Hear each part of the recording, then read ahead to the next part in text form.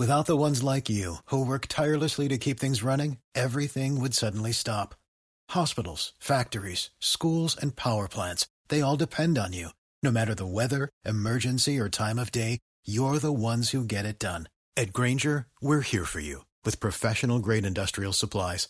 Count on real-time product availability and fast delivery. Call, click Grainger.com, or just stop by. Grainger, for the ones who get it done.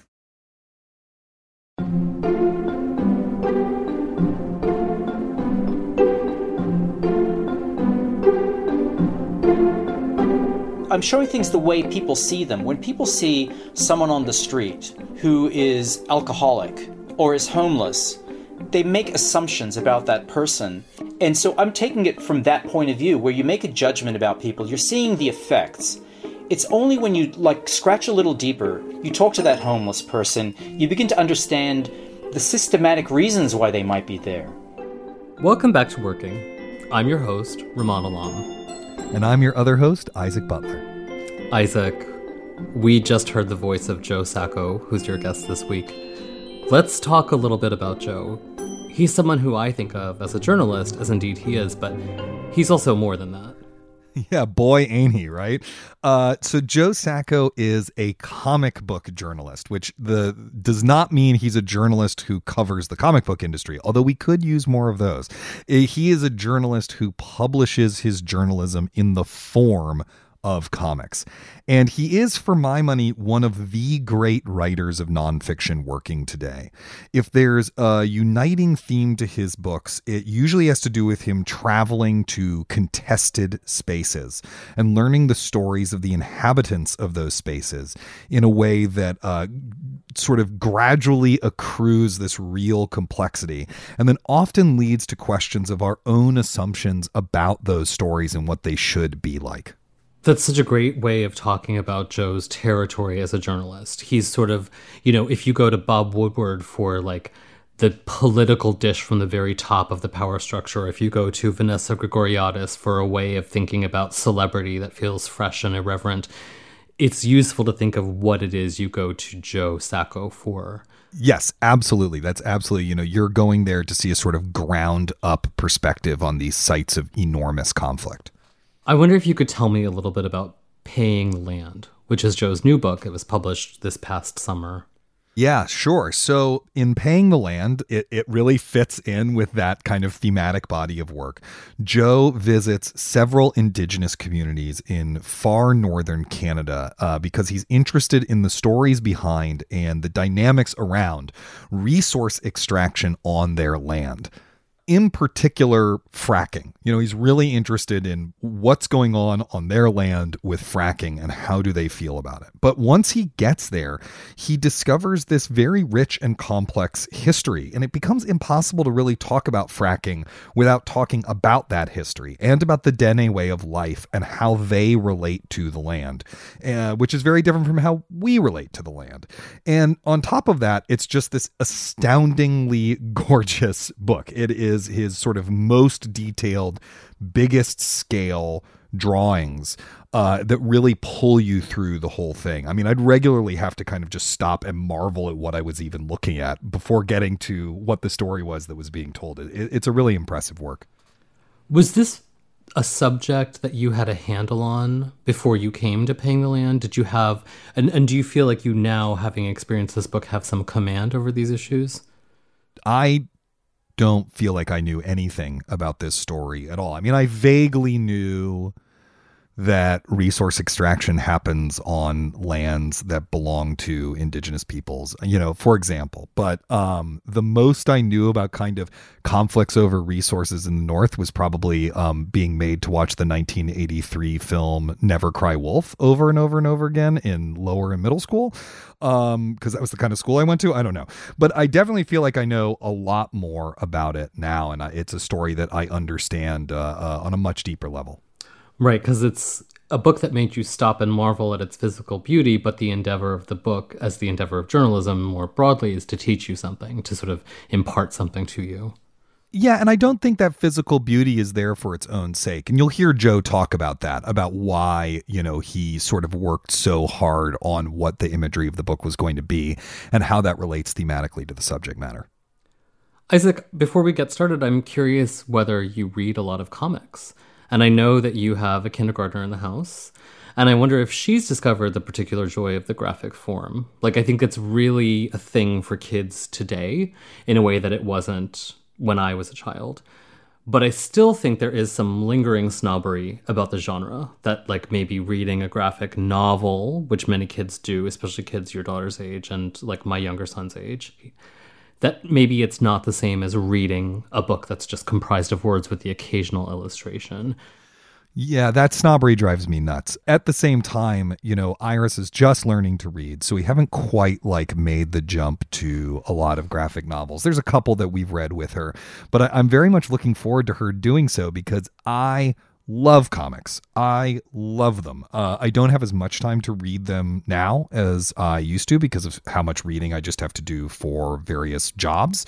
But, I was really lucky in this respect to graduate from college in 2001 and to be working in a bookstore a couple years after that, which was during this real boom time. I mean, it was almost a speculative bubble of graphic novels and comics works for adults. You can think of, Chris Ware doing major work during that period, Dan Clowes, Alison Bechdel, a lot of Kyle Baker, a lot of important artists were doing really fascinating, groundbreaking work. And Joe was absolutely one of them. His most recent book before Paying the Land, Footnotes in Gaza, is really, I think, kind of like the crowning achievement of that moment. The market has changed since then. It's very different. But no, I absolutely love comics.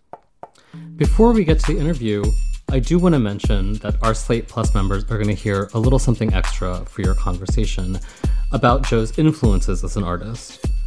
Listeners, if you aren't yet a member of Slate Plus, I really don't know what you're waiting for. You can get 2 weeks free right now. Just go to slate.com/workingplus. Now, let's get to Isaac's conversation with Joe Sacco.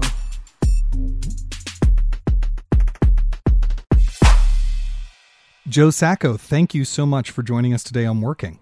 My pleasure. Great to be here. So when you meet someone and they ask you, oh, Joe, what is it that you do? How do you like to answer that question?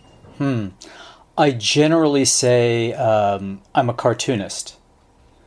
And I mean, if it was at a party, I'd leave it at that and they'd have a little giggle and say like Garfield. Right. But if it was in a work situation, I would explain that I'm going to be telling people stories through my drawings and through my comics. I usually bring a book along with me to show, the people I'm talking to so that they get an idea of what I'm trying to do. Yeah, totally. And that's a good idea because sometimes I ask a lot of visual sort of questions. Yeah, there's not that many folks out there doing journalism in comics form. How did you discover that that was what you were going to do with your life? Well, I studied journalism. So originally I wanted to be a hard news writer. And, I have a degree in journalism. And after school, I couldn't find a job in a newspaper at all. So I sort of fell back eventually. Over the years, I sort of fell back on comics, art, drawing, which is something I'd been doing as a kid. And I was living in Berlin, doing rock posters, album covers, t-shirt designs, and doing a series of comics that were kind of autobiographical. But, because I studied journalism, I did so because I'm quite political in my outlook. I think a lot about what's going on in the world. And I decided to go to the Middle East to do a series of comics, which I thought would be sort of autobiographical in a way, or let's say travelogue. And it turned out when I got there, I just began asking questions and I realized this journalistic thing, it just started kicking me into sort of this shape of how I was approaching this subject. And I found myself behaving like a journalist and asking questions like a journalist, looking for the story. And so you could basically say it was accidental. That's what I'm basically getting at. I never came up with a theory about it. I accidentally had myself as a character in my early work because I came out of the autobiographical tradition. It wasn't that I was analyzing, well, what does it mean to have draw myself in a series of comics that are journalistic an approach, I wasn't thinking it through.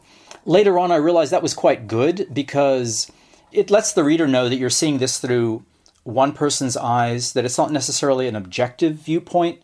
I feel like, and maybe I'm wrong about this, but Paying the Land, your new book-length work, you're in it maybe the least? I don't know if that's true or not, but it felt like literally you visually appear in it less frequently than you do in your other books. Is that true? I think that's true.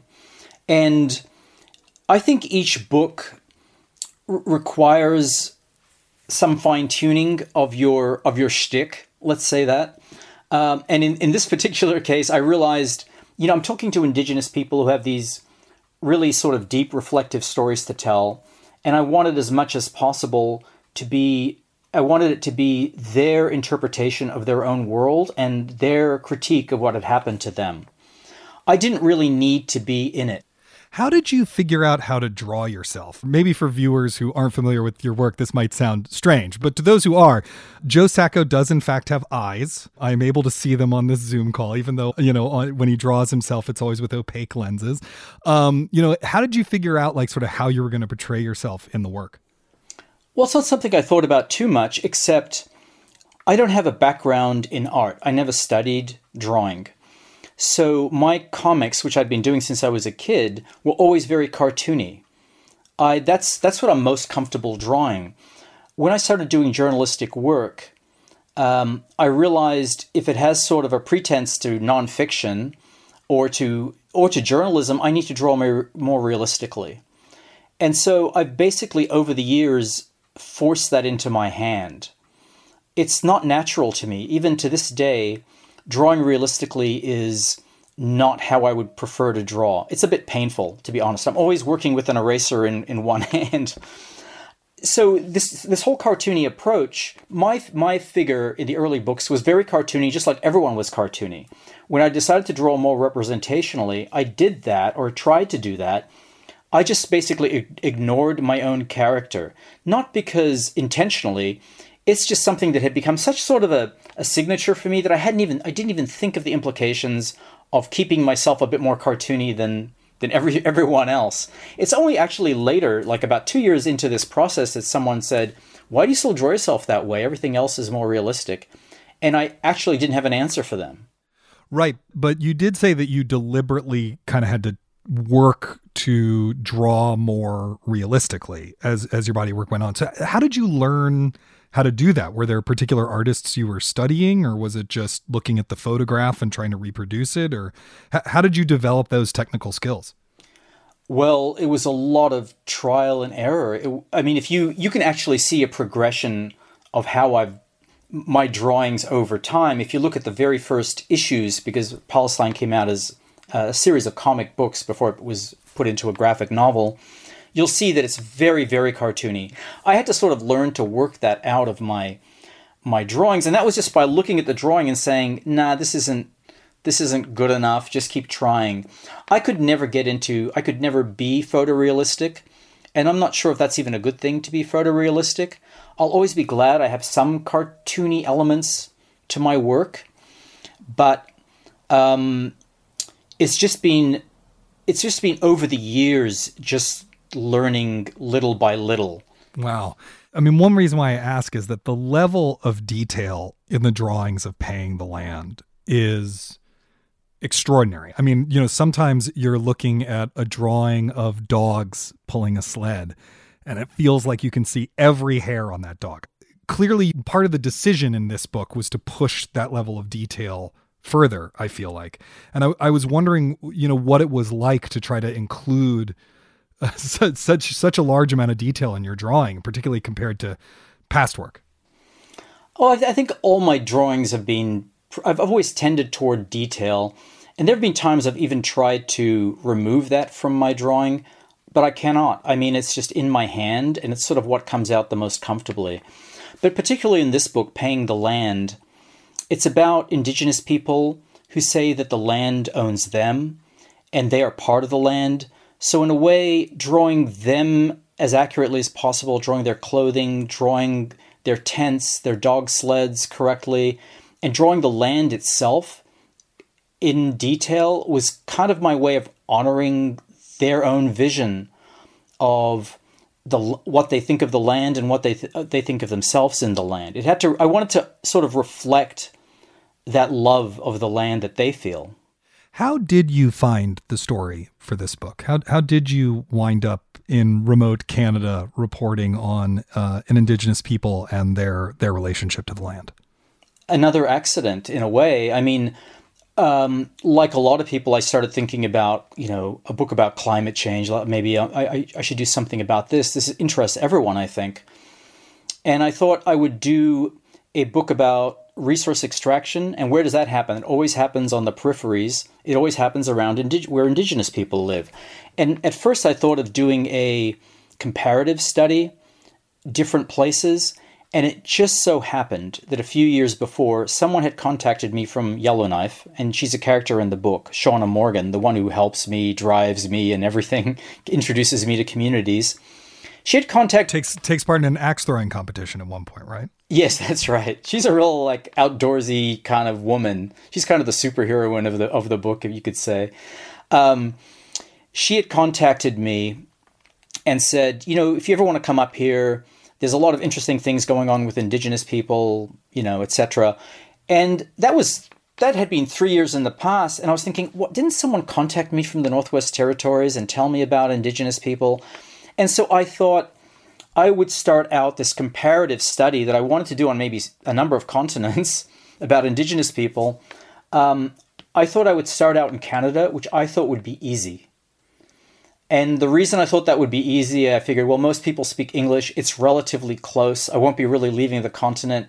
And all those things I was disabused of that notion. It was a very complex story. So complex that I thought, I cannot just do a 60-page piece from out of here. I was finding out so much. I realized that the depth of what had been going on there was sort of extraordinary. And I needed to do a book about what was going on in Canada. But the reason I chose that was, again, it was someone contacting me and sort of accidentally sort of falling into just sort of going with that flow, basically. Many of your book-length projects take a very long time, right? I mean, you spent, I think, 4 years Paying the Land, if I remember correctly. And Footnotes in Gaza was even longer than that, at least going by the dates on the sides of the pages that you write in. Is there a moment when you're chasing a story where it just clicks and you're like, oh, this is something I want to spend this amount of my life doing? How do you figure out that you've found a story that is worth investing that much of your life in? I mean, it has to hit me in the gut, basically. I have to feel not something rational, but something inside me that's telling me that this is going to be worth several years of work. It has to be something that really pulls me in, because, as you said, they take years and years, and it's a difficult process. But this book, other books, there's always this feeling, and I won't say it's a moment exactly, but it's sort of a cumulative feeling until I realize, oh, this is really worth the effort. In this particular case with this book, it was doing a 60-page story for a French magazine about the subject and realizing I hadn't done as good a job as I thought I could do, that a lot of doors were beginning to open up, and I needed to make another trip back and go deeper, because I realized it was quite a complex and deep story. And it was, in this particular case, it was just feeling that the story was owed something more. And then you ask that question, do I want to spend years of my time doing it? And if the answer is yes, you just go ahead. You always kind of have a mid-project crisis. I always kind of do. About 2 years or 3 years into it, I'm always kind of almost overwhelmed by, you get older, and you realize, oh boy, I've still got 2 more years to go. Finances get a bit tight because you're not making, the advance runs out a lot quicker than you would hope it would. But you always listen to who you were when you made that decision. You always say, that younger me decided to do this, and I'm just going to listen to whoever that was back there. And you just keep going then. And that gets you over this hump, and then it's okay, In all of your books, people are telling you some really heavy shit. They're talking about very, very painful things, sometimes inherited traumas, griefs that go back generations or that they've been living with their whole lives. I mean, in this book, just to give some examples, there's, of course, the experience of being ripped away from their parents and sent to residential schools. There's drug and alcohol abuse. There's physical and sexual abuse. There's deep rifts within communities, et cetera, and so forth. You don't always think, someone is, of course, going to just give a random guy this story. So not that you're a random guy, but you know what I mean? So I was wondering, how do you go about making sure that subjects know that they can trust you with what they're giving you? Well, often that starts with who your guide is. In this case, Shauna Morgan, she's Euro-Western. She's not indigenous, but she'd worked a lot in the communities. And so there were people who trusted her. And so if she introduced me to them, that was an advantage. And that's true in places like Gaza. I always looked for someone who wasn't necessarily a professional translator, who could speak English well enough. The main thing for me was always, was this person trusted in the community? And you have to think of what was the person standing in the community? Were their family well respected? And if my guide was trusted and had sort of paid his own dues in the community, and he was introducing me around, then that reflected on me. And so that part has always been interested. The other thing is sort of learning to listen is something I've learned over time. And even in the case of Paying the Land, I had to listen in a different way, because I was told, and this was really, really good advice, is when people start speaking, the culture there is you let them speak, especially elders. Elders have to be respected in many ways, and one of those ways is just to let them, you ask a question and let them sort of unwind and tell the story in the way they want to, or explain something in the way they want to explain it. That was sort of unusual for me, because I look back at my older interviews and I'm more interrogative, where I'm cutting in and whatever, but I've gone through some of my old interviews and I realized how many times I cut people off before they got to something really interesting, because sometimes I wanted to demonstrate my knowledge of the subject. Do you know how it is? Sometimes you just sort of throw things in that don't need to be there, and sometimes it's just better to keep your mouth shut. And over time, I've learned to keep my mouth shut better, and particularly in this book. You know, it sounds like, how do I put this? Your books, and I mean this as a compliment, are so carefully composed. The final product is so carefully structured and put together that to some extent, I think it might be surprising for some people how intuitive your process is and how much it's about being open to where the story goes and what happens and everything like that. So when you're on the ground doing the actual reporting, are you trying to kind of stave off ideas about what the eventual book might be so you can just be kind of open to what's happening in front of you? Yeah, I mean, I might go in with preconceived notions of what the book might be about or the story might be, but you absolutely have to have your antennae out and just let things flow the way they're going to flow. You know, I did that book, Safe Area Gorazda, about a town in eastern Bosnia. I never, when I went to Bosnia, thought I was going to go to Gorazda. It wasn't really a plan of mine. It just, you could get on a convoy and people were going. I thought, well, I might as well go and just see. And then it just became the subject of the book because I kind of fell in love with the place. So I'm constantly letting myself, I'm letting myself be sort of go with the flow. Now, when I get back and I have all the material, then I do become very, very organized in how I structure it. I've really learned to do all those things that I couldn't have imagined when I started out, which is basically I'll index all my notes. It takes weeks. I transcribe all my own tapes because I want to rehear things. I've learned over time that it's just better to have a real solid structure to what I want to do. I write an entire script.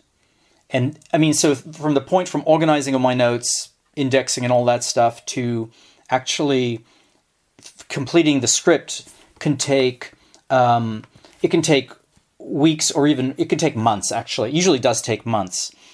Then I start drawing.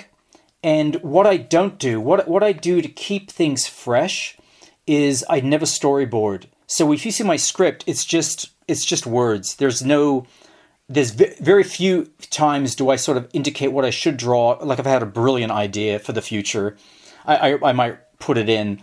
but there's no indication of what I should draw.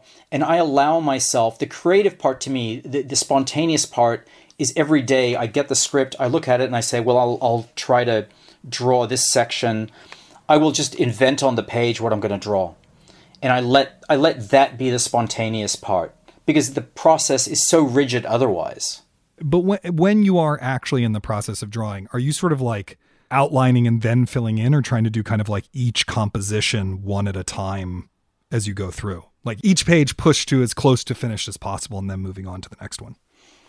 Well, what I do is I usually design 2 pages that are facing each other, the left hand and the right hand pages. I usually do those 2 pages together. I will pencil both of those pages and then ink them, because I want to see what they're going to look like when a person opens up the book. Because sometimes you draw, let's say, a big scene that's showing the background and, an aerial view with a lot of people in it. You can show it on one page, and you know how the eye works. It's reading on the left, but it's being informed by peripheral vision of what's on the right. People's eyes might move back and forth, even if they're reading the book, left to right. What's on the right before you get to it is still important. So I'm thinking of those things. And what I do, I compose pages pretty quickly initially. I sort of pencil off, this panel's here, this panel's here, this panel's here. And what I do is, this is literally what I do. I cut out words. I cut out the captions. For the listeners at home, there's 2 circular pieces of paper with words on them in pen that Joe's holding up to the camera for. Yeah, so what I do is I will write the word balloons and the captions. I'll lay those down first before I really start drawing anything. And because where the words go and how the eye is being led is very important to me. And so the placement of the words comes before the drawing. And I don't know, it's hard to say why that developed that way, but I just found that I was constantly drawing words and then thinking, that shouldn't go there, that should go over here, because I've already drawn this over here. I don't want to cover that person's ear. Do you know? So I learned to sort of draw those, write out the words and cut them out and then put them down, where I need to put them and change them around. Your earlier work,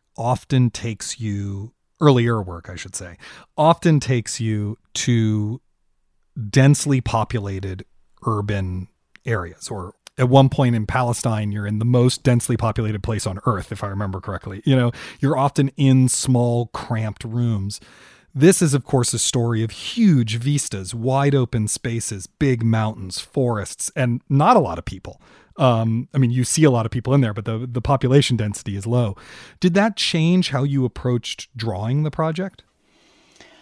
Well, an editor at the New York Times, I did a piece once for the Sunday magazine, and this editor said, you're pretty good at drawing backgrounds and landscapes. Make sure the geography itself is a character. And I always liked the way he put that. And it made it clear to me that giving the reader a sense of a place is absolutely important, particularly in a book about the Northwest Territories, where, again, the people's idea of the land is so important. You have to honor the land by drawing it. And there was part of me, I have to admit, that thought, oh, great, a landscape in snow, it's just going to be a lot less detailed. But it just doesn't work that way, because you can draw one drawing that's snowy and with a few trees poking out, but then you realize there's a lot more going on. It wasn't exactly drawing a lot of snowy vistas all the time either. You have to draw the summertime, you have to draw rivers, you have to draw people's lives on those rivers, and then you have to get into the detail. Then you have to really learn what things look like. And how do you do that? You obviously have photographed a lot of things, but some of what you're drawing is decades old. That's correct. In Yellowknife, the capital of the Northwest Territories, there was a very good archive with photos that you can access online. So I would look up tents, and it would give you the year of the photograph, so you could sort of judge what tents looked like in the 40s, the 50s, the 60s. A lot of little details, even like dog sleds. All that stuff. There's so much photo archival material. I also asked a lot of people, like, the visual questions, and then I was a little worried about this because it is an indigenous community, and you really have to, I mean, especially these days, I think you have to be particularly aware that you don't want to mess things up if for no unnecessary reasons, certainly. So in this particular case, this story opens up with one man named Paul Andrew telling me about life in the bush, growing up, before they lived in communities. And I sent those pages to some indigenous people, and it made its way into his hands. And then he basically told me what he thought of it. And so that was very helpful.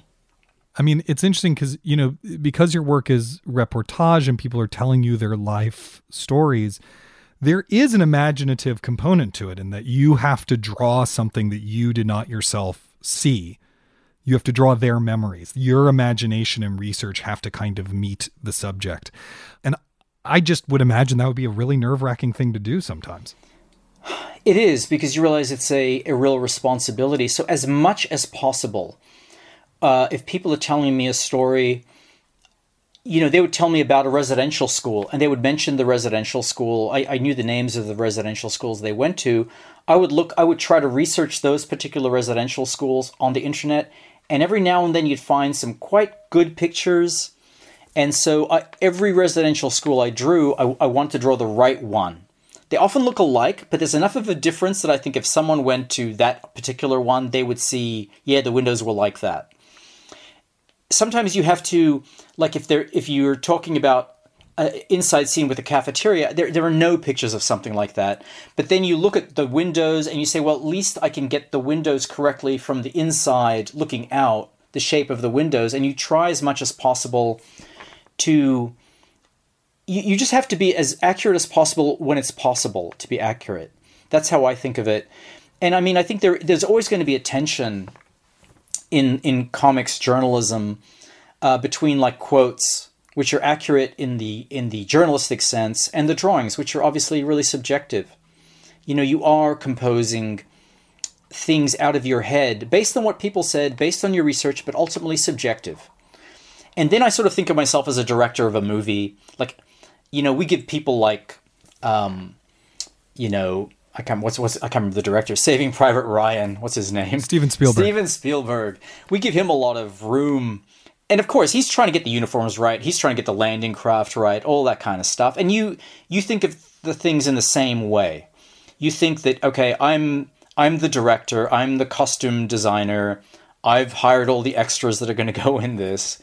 And you just sort of let yourself do that. And you recognize there's a tension. There's a subjective tension in the work. And that's okay. That's part of its charm. We'll be back with more of Isaac Butler's conversation with Joe Sacco after this.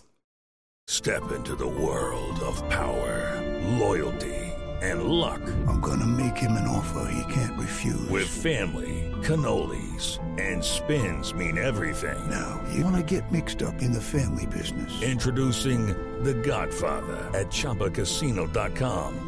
Test your luck in the shadowy world of The Godfather slot. Someday, I will call upon you to do a service for me. Play The Godfather, now at ChumbaCasino.com. Welcome to the family. No purchase necessary. VGW Group. Void where prohibited by law. 18+. Terms and conditions apply.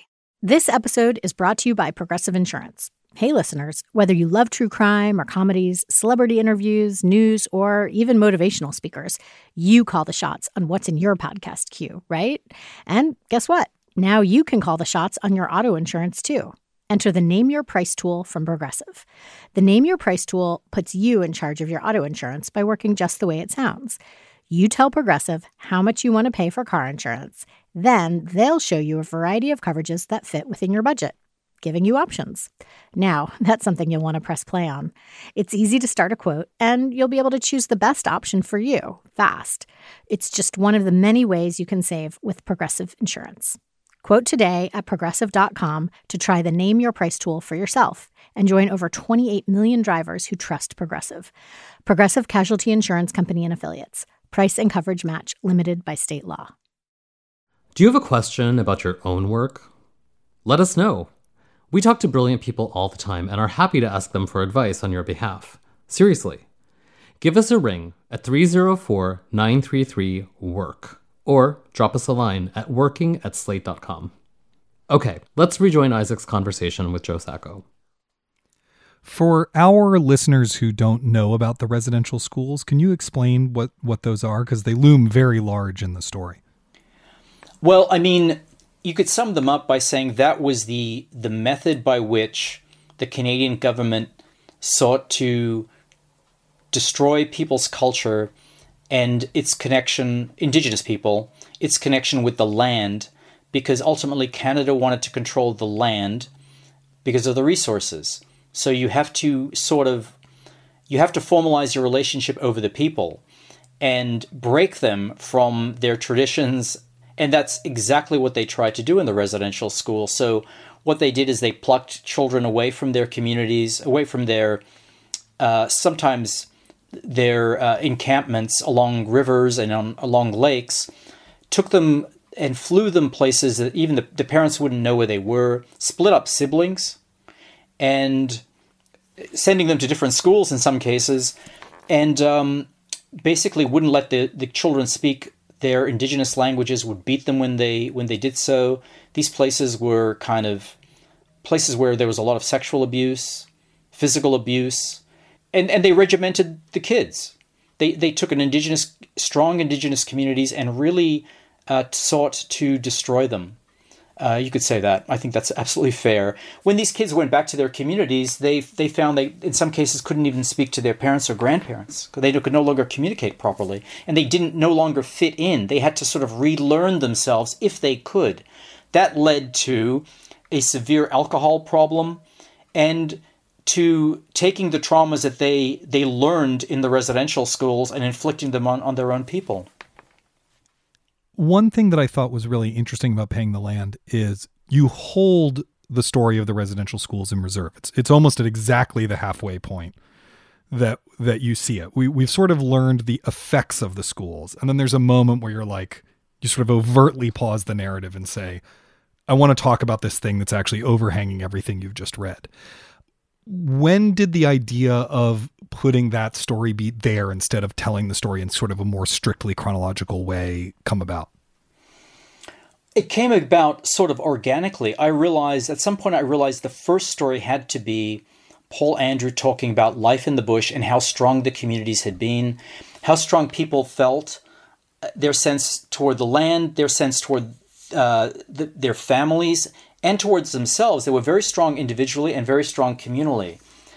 Now, gradually you show the conflicts within the communities about resource extraction. You begin to show what happened with their problems with negotiating with the governments, their internal problems, and then you show, their internal problems come about because they have individual problems. And I'm showing things the way people see them. When people see someone on the street who is alcoholic or is homeless, they make assumptions about that person. Usually it's that person didn't have it together enough to get by. There's often a judgment made about people.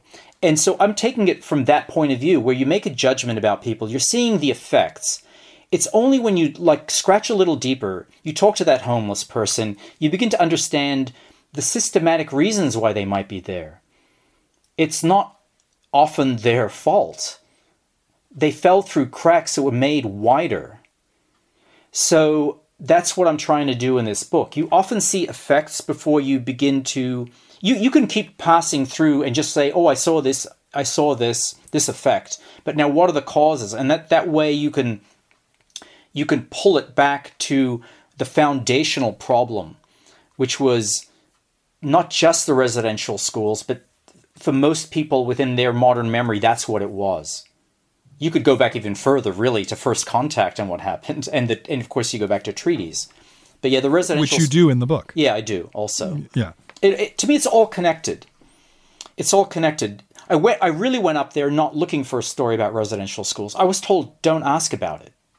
But it was always the elephant in the room, and that's also reflected by the structure of the book. It's like something you're avoiding, because people told you, avoid the subject. It just would float around, though. It would come in and out of conversation. And at some point, You just say, so tell me a little, would you mind telling me a little more about that? And people were not, they didn't hold back. They might have held back some things personally, but they told me as much as they wanted to tell me. And eventually I found people who were willing to tell me more.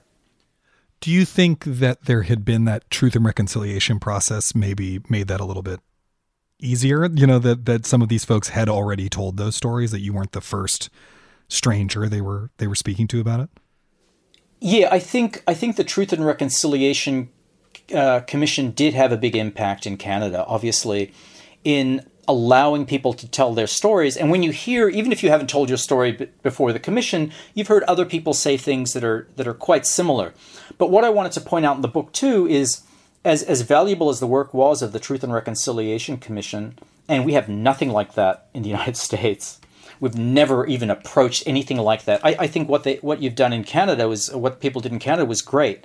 But you cannot pretend that when you issue a final report and you've tied off the bow of colonialism and said, okay, now we're finished with colonialism, let's move on. We've paid out some damages, and now we can continue on with our merry Canadian way. It's not like that.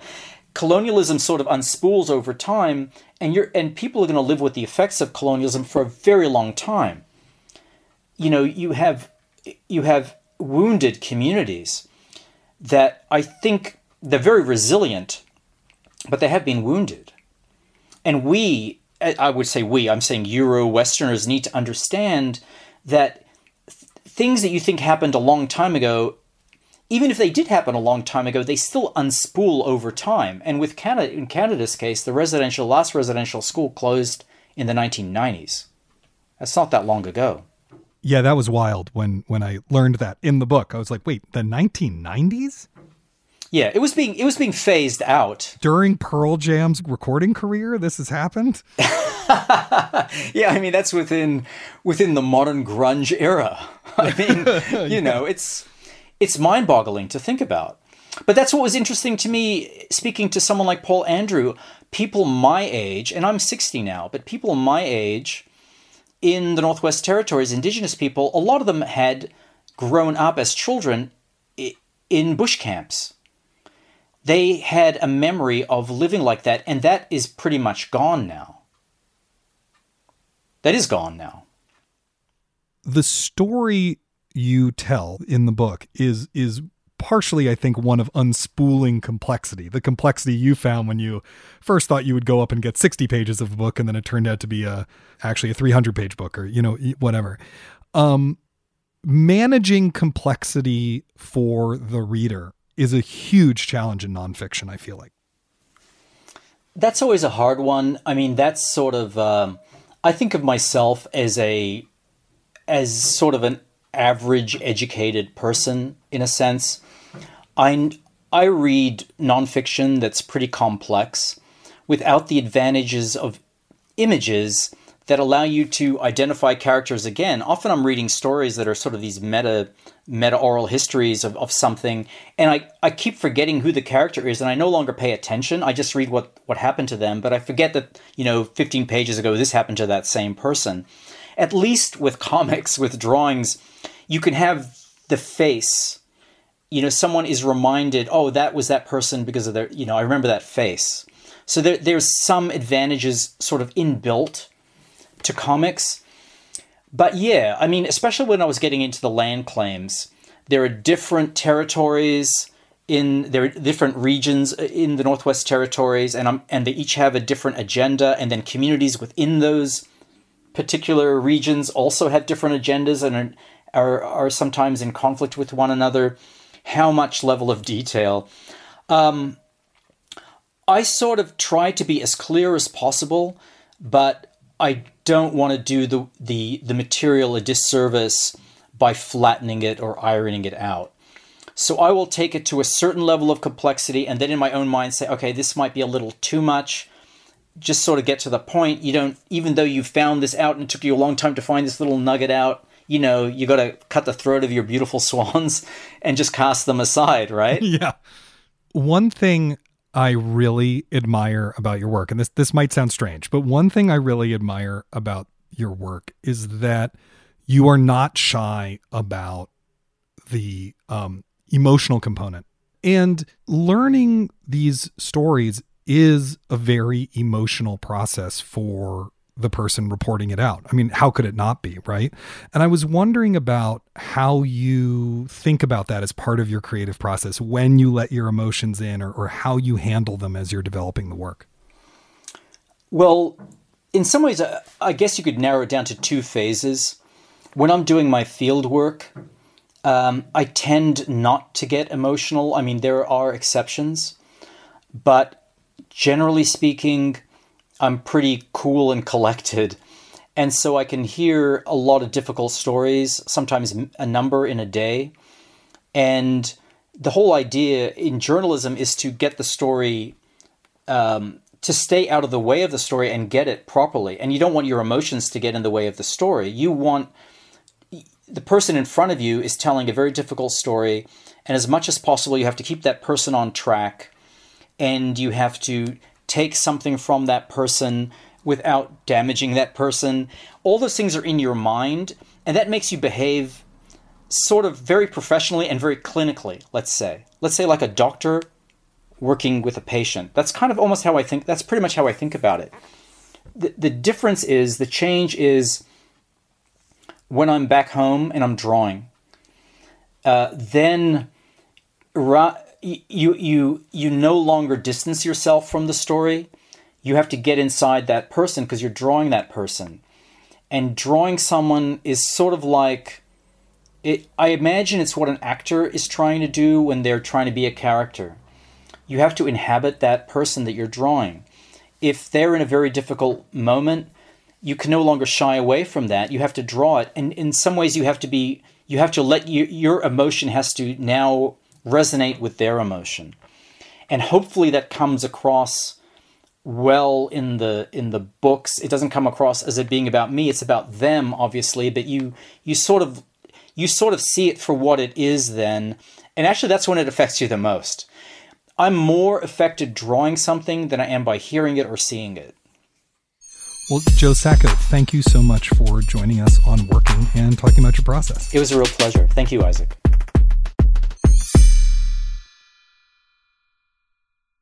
Isaac, I happen to know that you're in the midst of a book project of your own. So I wonder if you were struck, as I was, by the way that Joe talked about the particular crisis of reaching the middle point of a project.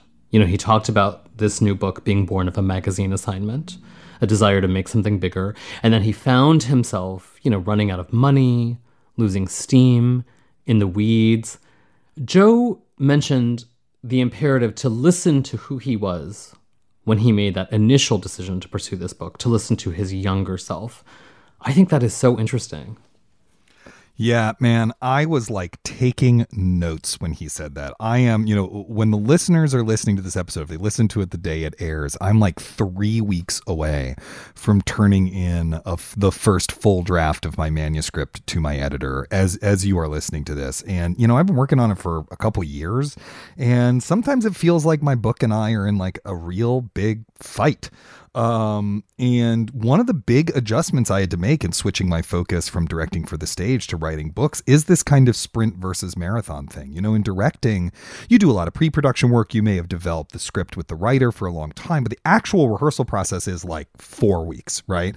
And here it's like a very intense, deep engagement over a series of years. But, as soon as he said that, I was like, I should really reread the book proposal. And because because of the book proposal, I actually had to write down why I wanted to do this, and it's right there, and I could go find it and get re-inspired. So I thought that was really good advice. Does that happen to you with your novels? Yeah, absolutely. It's very easy to get lost in a big project, especially one that unfolds over a long stretch of time. That particular advice to remember why you're doing what you're doing. It sounds very basic, but it's very useful. That like, if you want to turn it into a metaphor, that the journey of a book is like a trip to the grocery store. And you're taking all of these side routes, but your fundamental goal is to get to the grocery store. And it's sort of useful to remind yourself of that fundamental goal, that big aspiration when you're in the weeds. I think that's really useful. I also found so much good advice in here for the journalist. That is never a noun I use with respect to myself. I have too much respect for people who really do journalism. But maybe it's even bigger than that. Maybe there's something to learn, not just for what we do on this show, but that applies to what anyone does in their work, which is to listen to people, whether you're interviewing them or you're working below them. Don't cut them off. Don't try to perform your own knowledge of a subject. Just listen. Yeah, and I loved how that came out of kind of what he had been told about what respecting your elders meant to that community and how to do that.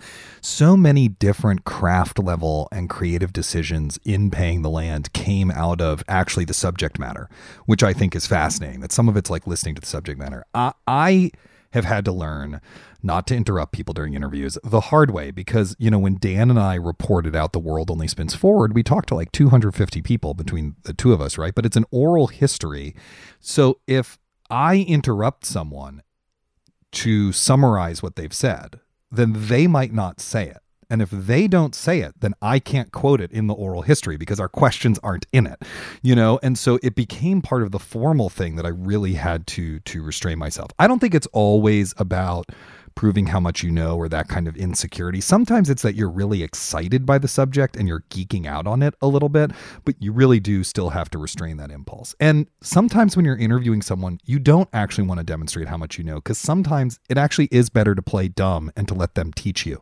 And if they're the kind of person who enjoys teaching people, they'll give you a lot more if that's the dynamic.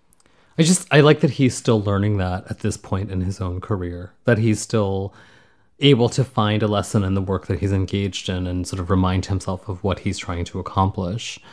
Yeah, absolutely. I cannot draw, and I truly wish that I could. I think it is one of the most extraordinary talents. But I found it really illuminating to hear Joe talk about his own approach to art, in which he doesn't actually have any training. That he doesn't storyboard because he wants to keep things fresh. That he's attentive to like how the whole spread of a book looks because your eye kind of naturally wanders from left to right. That way of thinking about what he's doing felt very surprising to me. Yeah, absolutely. I think there's lessons there for people like me and you know, us desperate wretches who can't draw to save our lives, that, you know, if you abstract it out, that having a plan can actually encourage creativity, that you're not going to hamstring your spontaneity or get rid of those impulses simply because you have a plan. However, you can so determine where you're going in advance that you can actually kind of paralyze yourself. And then it's just not fun. Like when you're doing these long-term projects, you have to find a way to keep it fun because there's always your phone or your television or something tempting you with distractions. So you have to keep yourself interested and finding that sweet spot of planning, how much and how little to do. It can even change over the course of one project. Joe is really and truly a writer because he used this turn of phrase, I'm going to quote, "cut the throat of your beautiful swans." That is a really good quote. He's just talking about the importance of being a rigorous self-editor. But I think it's such good advice no matter what you're doing. I know, and even in that quote, I was just astounded by it because even that quote contains a different layer of advice because what he's really doing in that moment is avoiding cliche and so making you hear the advice in a different way. Because normally we say, kill your darlings, right? That's normally the writing class script punch-up meeting cliche. Oh, you've got to kill your darlings. You've got to kill your darlings. But it actually makes you hear it again when he says... cut the throat of your beautiful swans. And I go like, yes, I have to plan a swan massacre. Do you send out invitations for that? How does that work? You know, and avoiding cliche is another really important part of rigorous self-editing. And I'm about to be going through that process. And it was just a good reminder to go through and weed out all the dead language and replace it with something more expressive. I really enjoyed the fact that the two of you discussed the particular challenge of managing the emotional aspects of his work, right? When you think about photojournalists whose job it is to capture horrific scenes, to stand on the sidelines, to document the worst of the world without participating, without helping, this comes at a cost. You know, drawing is not photography, of course, but in his role as a journalist, Joe Sacco is looking at the world, and it's not always pretty.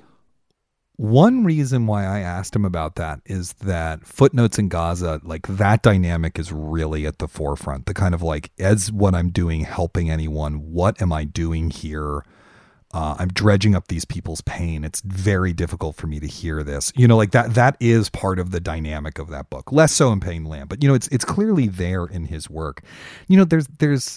Paying the Land, one of the things it's talking about is cultural genocide. One of the things Footnotes in Gaza is talking about are two actual massacres of Palestinian civilians. And I felt something similar in my own work, in hearing people's stories of the AIDS crisis when doing The World Only Spins Forward. Often I would, hang up the phone from the interview and I would just burst into tears. Or, I have this show that's streaming now called Real Enemies. And there's a chapter of that's about doomsday cults, all of which ended in these sort of spectacular acts of either murder or suicide or both. Watching those home videos that like the Heaven's Gate cult made, it made me feel physically ill for the month and a half that I was researching that section of the book. So I totally feel it. And I do think, I have a therapist. That's how I deal with it, right? Everyone's got to figure out their way to deal with the emotional cost of the work they're going to do. Rumaan, your work comes out of the imagination. It's fiction, but I have to imagine when you're writing about difficult things, even if you're making them up, it still must affect you in a certain way, right? I think it does. And I think that's part of what the fiction, especially with my new book, is very interested in, is like the world as it truly is, not as we wish it were. And there's an imperative to confront that, but there's also an imperative to kind of relax and to give yourself pleasure sometimes. I usually counter it with art, right? Like I look at art and it brings me pleasure. I watch film, and not dark film, but like enjoyable film, as a way of reminding myself of aesthetic pleasure, which is like one of the great things that the world offers us. And the truth is that it's very important that we have work like Joe's. He's capturing something that's very important that we know about. I wonder if you find in Paying the Land and Joe's other work something else, illumination or beauty, that like to offset the tough history you're reading about, that there's some other promise of something beautiful. It is a tough history. The history in Paying the Land is really hard to read about. But because Joe is centering his indigenous subjects and rendering their lives with such attention and care and beauty, you wind up with a really complicated point of view on that history and learning all sorts of different responses to it, including, there's plenty to be inspired by in it as well. There's a really inspiring section where he kind of takes you through the history of political organizing in one of the towns that he's talking about. And it's very, very moving, as is the perseverance of the book's subjects. But, even if all that wasn't true, even if it was just like a super depressing read, the creation of art is on some level a fundamentally hopeful act, and one of the things that art can do, it's not the only thing it does, but one of the things it can do is enlarge our souls and open us to the world around us and each other in new ways. And sometimes that process of being opened up is quite painful. Sometimes it's quite pleasurable. Sometimes it's both, but it's always worth it. And it is always something that's of value and of meaning. And I really truly believe in that. And I believe that that's part of why art is so important to us as a people, as a human race.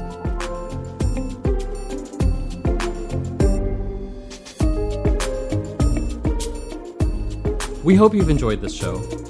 If you have, remember to subscribe wherever you get your podcasts. Then you'll never miss an episode. And yes, I'm going to give you a Slate Plus pitch. Slate Plus members get benefits like 0 ads on any Slate podcast, bonus episodes of shows like Slow Burn and Dear Prudence. But more importantly, you'll be supporting the work that we do here on Working.